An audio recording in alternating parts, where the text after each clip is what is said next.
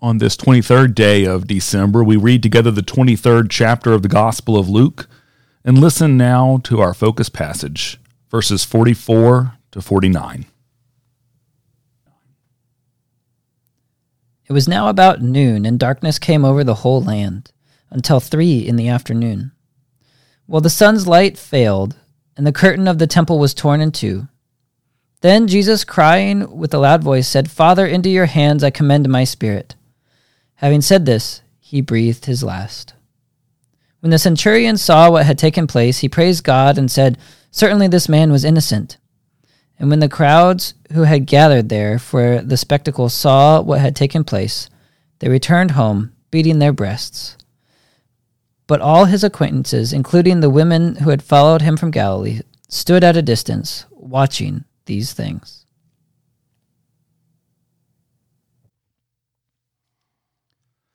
The story comes to an end where it began, with wood. It began with Jesus being laid in a simple wooden manger, and it ends now with Jesus being laid on a simple wooden cross. We have a bookend of sorts with these two events. These two events are ones in which we share some commonality with Jesus. Sure, we may not have been laid in a manger attended to by animals at our birth, but we were all born. Jesus experienced that. So too we pray our deaths will not be filled with as much suffering and humiliation as Jesus's, but we will all die. So both of these connected events in Luke's story of Jesus form powerful touch points for our own lives. In Jesus' birth, he started something that was brought to completion in his death. Many misunderstand what this is. For many, they believe that the kingdom of God is something that we'll experience later on. For now, we must simply behave our best to earn admittance to the reward later on. Luke's gospel and Jesus' witness fly in the face of that.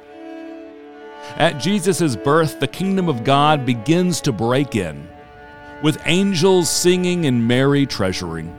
With shepherds awing and cattle lowing it comes. As the blind are given sight and the lame walk, in the feeding of the hungry and the visiting of the lonely, when sinners are forgiven and strangers are welcomed, the kingdom breaks in. This is a here and now thing. It breaks in slowly but surely, subtly here and there.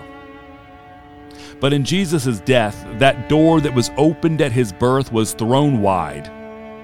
The curtain of the temple, seen as a divider between God and creation, is torn in two.